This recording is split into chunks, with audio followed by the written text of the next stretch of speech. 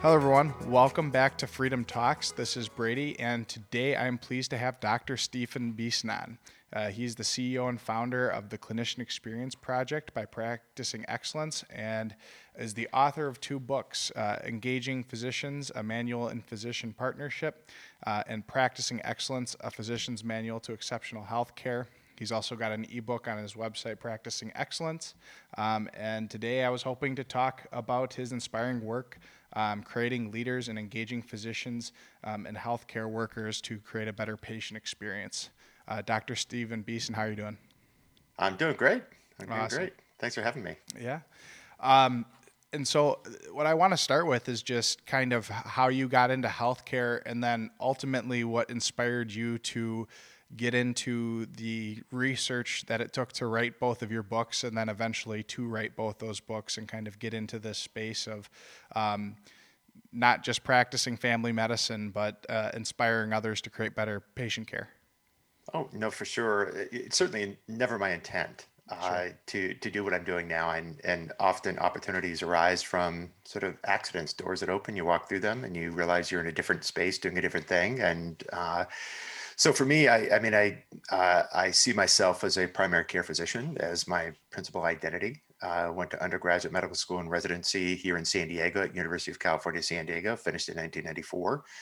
Joined a large multi-specialty group as part of an integrated healthcare delivery system, and really love seeing patients all day, every day on the front line of healthcare, and seeing sort of the constellation of symptoms and creating differential diagnoses and testing against it and issuing treatment plans and watching patients get better, hopefully.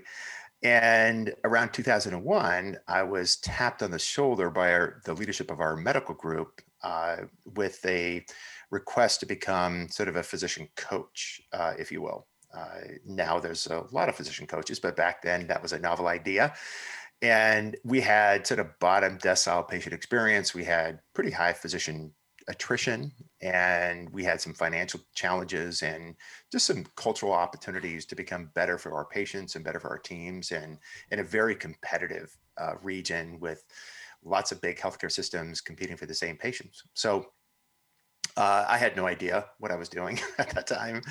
And I sort of embraced the idea of coaching, training, developing, and engaging clinicians, and really became a student of what prompts clinicians to go from sort of backseat, arms crossed, kicking the ground, and medicine is not what I thought it was going to be, to front seat healthcare leaders, influencers, and becoming everything that they hoped and imagined healthcare would be.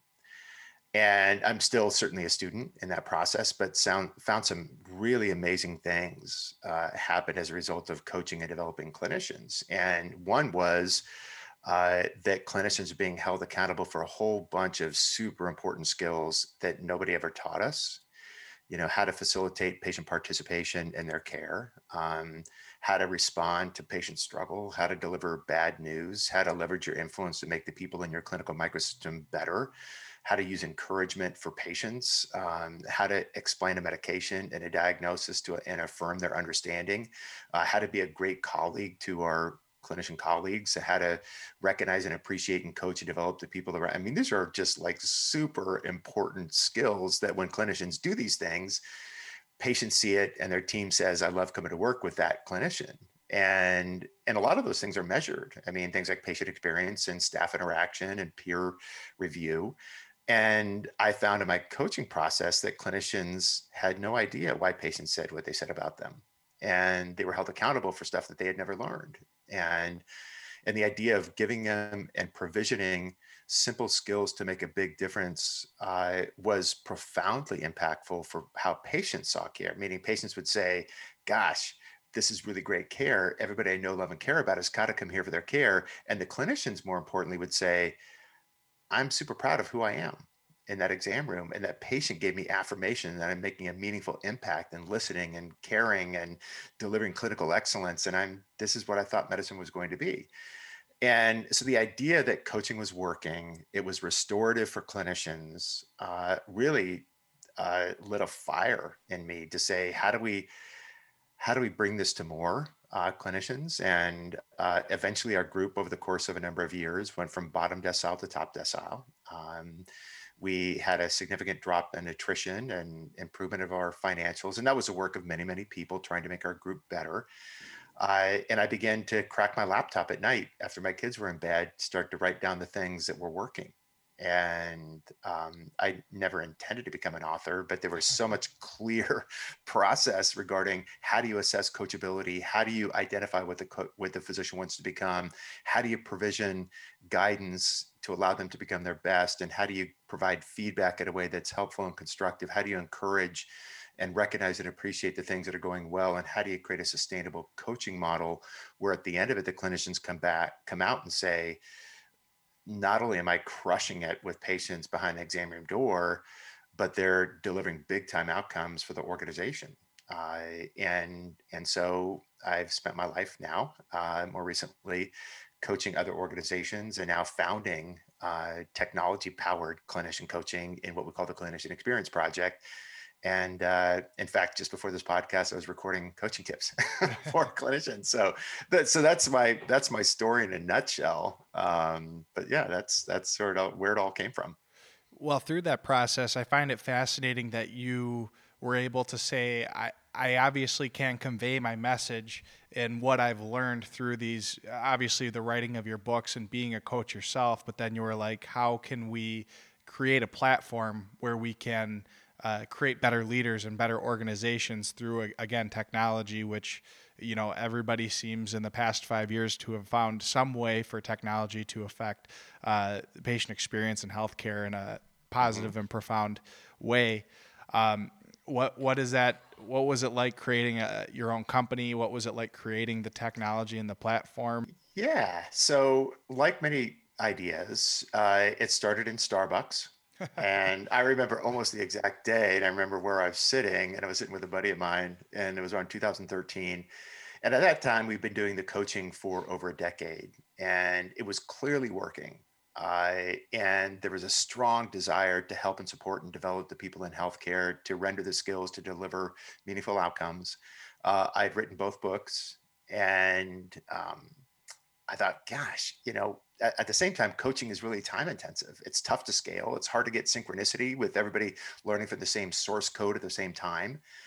And as I was sipping on a iced chai, I thought, well, what if we had technology that could help syndicate and power learning and clinician interaction and build it in a way that clinicians could do it in a few minutes a week, where we could track progress, we could render CME, we could make comments and exchange ideas. And it was all sort of blue sky at that point. I was not a technologist, and nor am I now, but I knew that it needed some jet fuel, and to provide scale, and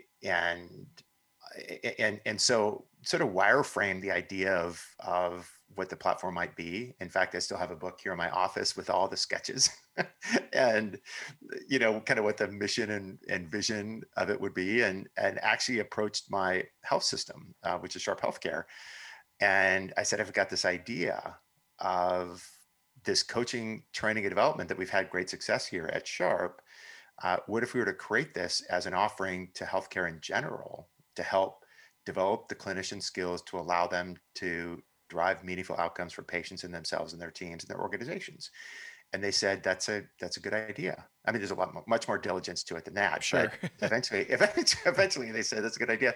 So they actually funded the idea, hired a team, and that was 2014, and began to build a process with a technology team. And gosh, made about 7 or 8 near fatal errors along the way, because building a new product in a new market that's highly distracted and really preoccupied, we had to figure out and iterate and listen to the market on what were the things that could offer really compelling value to the clinicians and organizations, that eventually became what is now an app. to provide microlearning approaches to drive outcomes for organizations. And now we have tens of thousands of clinicians from some of the best healthcare systems in the nation, but it wasn't always like that, because there's a lot of learning and failing along the way to say that works and that doesn't work, and try not to run out of money during that process, which is hard to do. Well, So once you found out eventually what worked and you started being able to kind of get this out to a lot of different healthcare groups, what is it about the app that helps organization create good leaders and good physicians? yeah, I think that the key, as with almost any successful initiative, it's about the readiness of the organization. If an organization says, we're going to put a stake in the ground regarding creating a place where people love coming to work, where we retain our talent, and we're incredibly well led, we're highly collaborative, and our patients say, I wouldn't go anywhere else for my healthcare. If they're all in on that, we want to create a culturally rich place that is delivering patient connectivity, team collaboration, and highly effective leaders, then we would love to have conversations with them. And then once they decide that, then it's about leadership support, meaning the messaging and modeling and communication of a leadership team is a signal to a healthcare system whether something is important to do or not. So, it's about gaining leadership buy-in that this is a worthy effort. And it's incumbent upon us to say, what happens to the organization when we create a place where patients have profound loyalty and advocacy in the community? What happens to a place where clinicians say, I'm going to stay here for life, and your staff say they're paying 50 cents an hour more down the street, but I consider this place to be my family, and I'm really growing here, and I'm super proud of who we are, and I love the people that I work with. And the people who are leading are practicing leadership skills that prompt people around them to become their best. It's incumbent upon us to say, what is the ROI and business case for that? Sure. And in my mind, it's a no-brainer. Yeah. It's 10 times more expensive to go get a new patient than it is to keep the patient you currently have. Yes. And outward migration of the employed physician model on a per physician basis is about $750,000 per year. Patients just voluntarily leaving and getting care outside of a network. That's a hard thing. That's a hard thing to subsidize if the care that you provide is such that the patients go, I'm going to go to my old doctor. I'm going to go to my other physical therapist, right? Yep. my other cardiologist, my other OBGYN. They're just not that great here. And the cost of, losing one physician will pay for, the development of all of your clinicians for 3 years. It's just stupid math. And so once the leadership team embraces it, then we deploy what we call programmatic offerings, meaning we identify, what do you want to achieve? And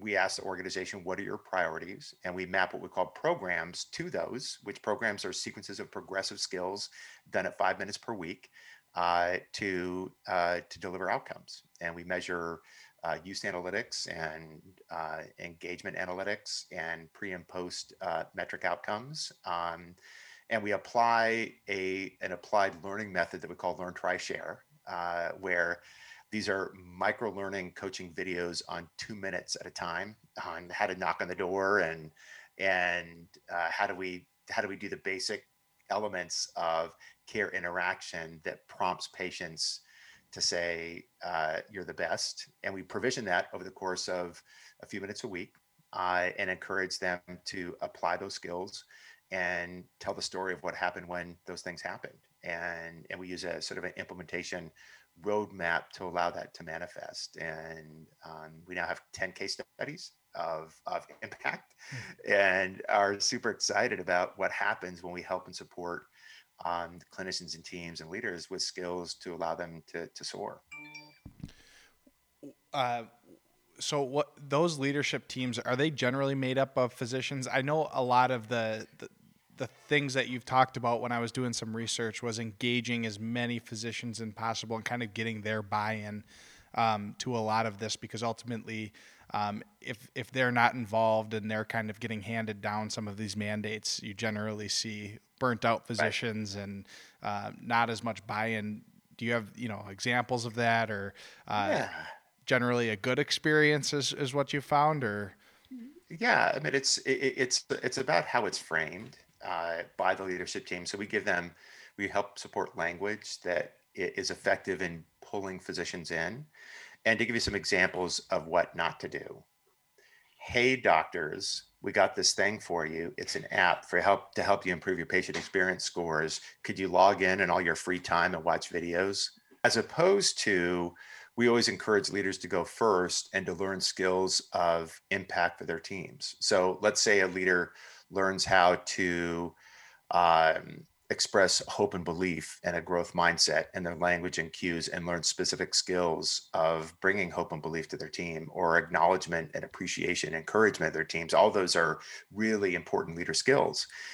And they deploy those skills. And then they see the impact of what happens, and they harvest the story of what they had been through. And they stand in front of their teams with great vulnerability and a servant mindset to say, I will ask nothing of you that I don't do myself first. And I want to tell you my story of what I learned, what I tried, and the impact that it created.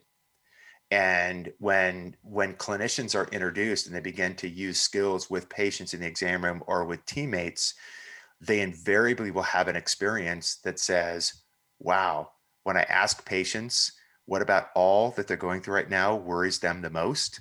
Um, the patient gave me a trove of information that I never would have seen had I not tried this. Um, this is a game changer. I wish I would have learned this 15 years ago. And that sort of testimony of the clinicians speaking up about what they learned, what they tried, and the impact that it had on them, and to invite their colleagues to participate, is the methodology we use of pull, not push. And there's a pandemic of bullhorn top-down leadership in healthcare, which is, with physicians, incredibly ineffective and often disengages them from the very behaviors we need to improve the metric that we're trying to improve. I mean, it's how to get them to get in the back seat, complain, and throw rocks at you. do you know why that is in particular, where that stems from, when obviously the research that you've done has shown the exact opposite? Right? That's a really great question, and I think that there is such profound pressure on healthcare leaders to deliver value, to reduce clinical variation, bend the cost curve, improve patient experience, uh, or whatever their metrics are. There's so much progressive transparency and pressure and accountability for those, that the idea of, I'm going to embrace and engage my team to actively participate and commit to this cause, as opposed to, I'm going to grab my bullhorn. They're acting in response to the highly regulated environment that we have, that it does not bring the best of people. It does not access discretionary effort, and it can frustrate on both the leader and the clinician and the care team. And so our ability to first engage our teams to want to participate in achieving something that matters deeply to them. So improving patient experience scores is going to make clinicians want to barf. Yeah. Okay. I mean, if you, Yep. if you use that phrase, right? I mean, but the idea of kindness and compassion and understanding and participation with every patient as our personal commitment is deeply connecting with every clinician I know about what their value system is. So a leader has to speak clinician in terms of what their value system is and what they care about, and not use a regulatory banner or a metric as somehow our objective. And because when we do that, that's not our value system, and it makes us think to ourselves, this is not at all what I thought healthcare was going to be and what medicine was going to be, and why we're seeing close to 50% of all clinicians, burned out now. I mean, it's a lot of it is how organizations are being led. And that's part of the shared purpose that you've talked about before on other platforms, about creating that environment. Is that correct? Yes, yes. And a lot of how we facilitate that, particularly the coaching context, is one of the, if I'm coaching a clinician one-on-one, which is different than enterprise Hmm. app powered coaching of programs and people going together with synchronicity and certification. That's a different endeavor. Yep. But individual coaching has a role as well. It's hard to scale, but sometimes you need more nuance and more depth. But when I'm coaching one-on-one, then one of the first questions I'll ask a clinician is, tell me what kind of clinician you want to become. And they have very diverse answers, but incredibly consistent answers. And they want to be difference makers, impact makers. They want to be trusted colleagues. They want to be clinically excellent. They want to see and feel and be the clinician that they thought they're going to be, that they sacrifice so much for. So, and I'm just, we're just here to help them become what they want for themselves. So, getting into kind of the coaching and what makes you so good at what you do as a coach, and then obviously what led to all of your ideas for kind of broadening and expanding and being able to give that to large organizations all at once. What characteristics do you think you had going into that made you such a good leader? Oh boy, I don't really have any idea. I would have to say, that my my approach and ability to leverage people is my real passion for this, and a lot of it comes from a personal experience. I mean, I was when I was selected uh, to be a coach for our clinicians, I was at a tough spot myself. I mean, I had when I went into medicine, that was inspired by my uncle after I would graduated from high school, at which time I wanted to be a musician, a trumpet player. So I spent time with my uncle, and he's an amazing, amazing neurologist, and he introduced me to the notion of caring for people to make them better. And so I naively, you know, define my success by my ability to diagnose, treat, and cure disease. And I love that idea. And what I found after sacrificing your entire youth in the hospital, in the classroom, doing your preclinical, clinical years, and residency training, is that between chronic disease and functional disease and self-limited disease and made up disease and terminal disease, the ability to diagnose, treat, and cure disease was a very small portion of the time. And I thought to myself, this isn't at all what I thought it was going to be. I was managing fibromyalgia and type 2 diabetes and hypertension and hyperlipidemia and metabolic. I mean, you name it. It was stuff that I felt like I was an incrementalist at best. Hmm. And a lot of time just, palliation and symptom management. And I felt like, golly, this is not what I thought. And I thought I accrued debt for this. You give up everything for this, and you miss a lot of stuff. Hmm. And I remember one story in particular that changed my perspective on this. I had a young boy that came in to see me, and this is around the time that I was tapped on the shoulder to lead this endeavor. This young boy came in, 15-year-old with a sore throat, and he was clearly a viral syndrome, no adenopathy, no exudate, no fever. And he came in with his mom, and he was, so, 15-year-olds are, they stare at the ground and they mumble stuff. And anyway, he was doing that. So I interacted with him a little bit, and I did my clinical evaluation in maybe 5 minutes. I swabbed my throat so they felt as though I'd done something. I was pretty sure it was viral though. And so I asked him, I said, where do you go to high school? And he said that he went to Poway High School, which is my alma mater, because I practiced in the area where I grew up. And so we had that in common. Then I asked him, what do you want to be when you grow up? And he just stared at the ground and didn't say anything. He was sitting on the exam table, arm crossed, his mother sitting to his right. It's a super awkward pause. His mom finally kicks him and says, would you tell him? And he mumbles, staring at the ground, I want to be a doctor. And I thought to myself, you got the personality for it. so anyway, so I told him about getting into medical school and your short coat, your long coat, your boards, your rounding, and all that. I'd spent maybe a minute or two tops telling about the life of becoming a clinician. And then I left. I didn't think anything of it. And I get a call from the mom the next day. And uh, she wanted to thank me. So my nurse answered before our call center. She answers, and my nurse says, that boy's mom that you saw yesterday for the sore throat, she wants to thank you for something. And I thought to myself, literally, did I give him an antibiotic? Because that's why I thought she would thank me, right? I pick up the phone, and the mother says to me, Dr. B said, I want to thank you. I want to thank you for rescuing my son. And she told me about her son, who was a bright, young, ambitious kid who had fallen into this abyss of depression. And they had tried everything, homeschool, psychologist, psychiatrist. They were shattered that they had lost their son. And she says to me, for the first time in 2 years, he is back talking about his future. Viral pharyngitis. And I realized in that moment that we can sometimes diagnose, treat, and cure disease, but our capacity, our ability to make profound impact is there every single patient.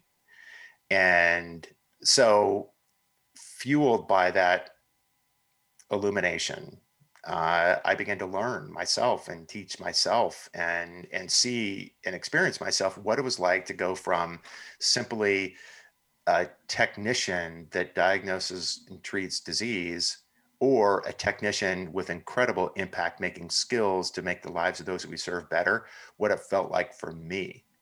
I mean, it was definitely beneficial for patients, but what it was like for me. And I thought, this is how medicine should be. And also the empowering message that we have dominion over who we are in that exam room. I mean, that's who we are and what we do and and so what it feels like to be able to have control over that. We have control over what kind of teammate we are. We have control over what kind of leader we are. So we don't have to wait for medicine to be fixed.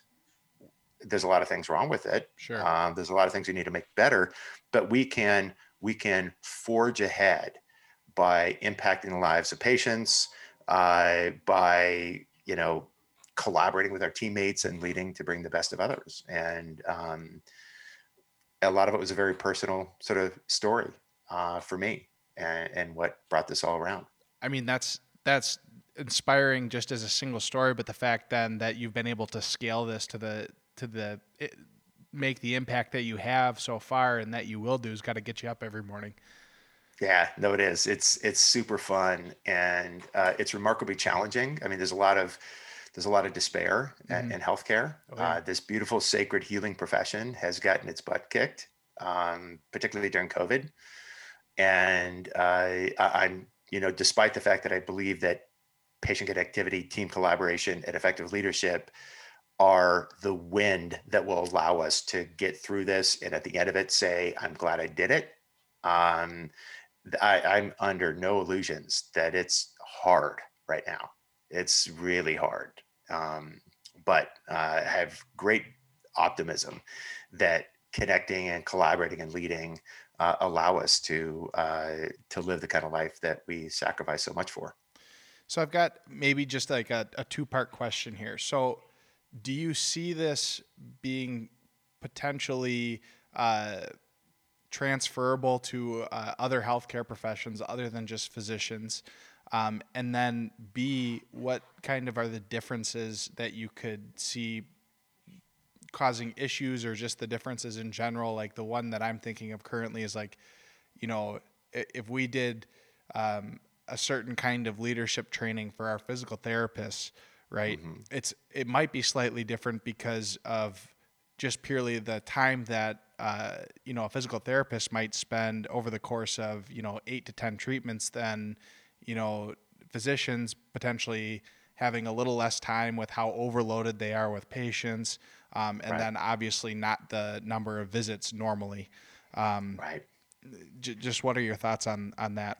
Yeah, no, I think it's a great question, and I don't know the definitive answer, but I can tell you that we have a number of our organizations now. We have built content for staff and nursing and clinicians in our what we call our ambulatory patient experience program, and allowed all of them to learn role specific skills synchronously. Meaning the first six skills, each of which have 4 to 6 coaching tips inside them, are building rapport, conveying compassion, building confidence, listening well, and closing and finishing strong, and explaining care. So and so each team member learns in their micro learning tips how to do those things according to their role. So to answer your question, there are certain things that are transcendent that all people who touch patients should be doing: physical therapists, social workers, pharmacists. Empathy for patients, for example. And when I coach care team members, I always say empathy is just envisioning what it must be like for a patient under those circumstances and act accordingly. Okay. It's just they're going through, they've gotten a new diagnosis, they've got new radicular back pain, they're just paralyzed with pain, they can't get back to work, they're in an hourly position, they don't have disability coverage, they don't have health insurance, they're pure 1099, they're keeping the roof over their family's head, and they can't work because their back is just incredibly painful. And the physical therapists that interface with that, it's really important that they envision, holy crap, this guy's got a lot of weight on this. And just the signal and the behaviors of this team is the best. We've done this 1,000 times. You're under the best of care, and we're going to initiate a protocol that I really, really am confident we're going to be able to get things turned around. And we're here for you. And I can't imagine how hard this time is. And we're going to do all we can to get your life back. That's a really powerful signal for people to walk on and go, oh God, at least they care about me, and they're Yep. really capable. And so those are, things like listening effectively. I mean, you guys take histories Yep. and, gathering the differential and how you want to, what kind of manipulations you want to do, and what kind of traction, what kind of ultrasound treatments, all that sort of stuff is about, the nuance of the history. So effective listening. So a lot of those things are transcendent, but I do think that there's some role specific uh, things that we're developing. Not for physical therapists necessarily, but I would Sure. even put physical therapist in the same category as a clinician, because you're interfacing directly, counseling directly, listening directly, building rapport directly. I would say I would, without any issue at all, put a team of physical therapists through the clinician program, Okay. because it's about listening, building rapport, building confidence, explaining things effectively, and all those things. You guys are probably better than we are, actually, at that stuff. The literature on clinicians is not super solid in terms of how well we do this I stuff. yeah, I would say our physical therapists are pretty They're normally pretty pretty amazing. outgoing people to begin with, maybe a little bit Well, different demeanor. well, I can tell you that having made thousands of referrals of physical therapy over 20 years, that patients every single time come back and just talk about your people. I mean, and I know we're in different states, but they come back and they go, "Ah, they were so great, so helpful," and and say such glowing things. And that's not always what happens when people come back from a specialist. Yep. Not every. And sometimes they do, but Yeah. it's not 100% of the time for sure. All right. Well, I'm not going to keep you too much longer, but I do want to make sure that you can pitch everything that you have going on right now. I know we can buy both your books on Amazon. Again, Engaging Physicians, a manual and physician partnership, and Practicing Excellent, a physician's manual to exceptional healthcare. And they can find you at practicingexcellence.com, and we will link that in the show description. Is there anything else you've got going on, or any closing thoughts that you'd like to leave us with? I would say for those that are in healthcare, if you're not if Sunday night is tough for you, meaning, oh my God, I got to go in tomorrow. Healthcare shouldn't be that way. And I encourage you to reflect on the very good things that we have an opportunity to do. I would make note, and even there's value in writing good things that happen at night before you go to bed, and register those every night, because amazing things and amazing opportunities are in healthcare, and I would encourage people to find the best of our profession, and take ownership of making this great healing life that we're in better, if it's not for you that right now. And certainly, we love helping organizations support, develop their people so their people can make an impact in the lives of patients, in addition to having a really fulfilled, purposeful clinical life, which we believe is the only option in this profession. So that's my story. And my email, if you have any curiosities, Stephen, STEPHEN @practicingexcellence.com. Always happy to chat with folks. Well, it's been certainly inspiring and illuminating. And I think that's amazing. That's an amazing sentiment. And have you seen a lot of practicing physicians potentially come back from being burnt out? We have. And in fact, we had done a case control study showing that the intervention of coaching, training, and development has all domain impact on patient experience. And our secondary outcome was Maslach burnout reduction, and it had more profound impact on burnout reduction.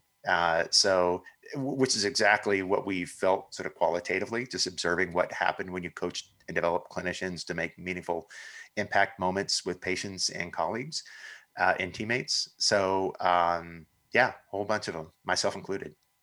Well, that's So, good. That's amazing. I- Dr. Beeson, it's been a pleasure to speak with you. It was a really fun podcast to do. So thank you so much for coming on. that was fun for me too, Brady. Thanks.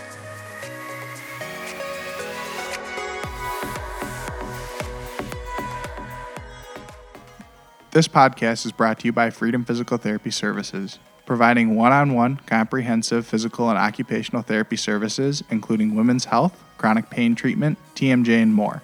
With 4 locations in Fox Point, Grafton, Brookfield, and Mukwonago, Wisconsin. More information at freedompt.com.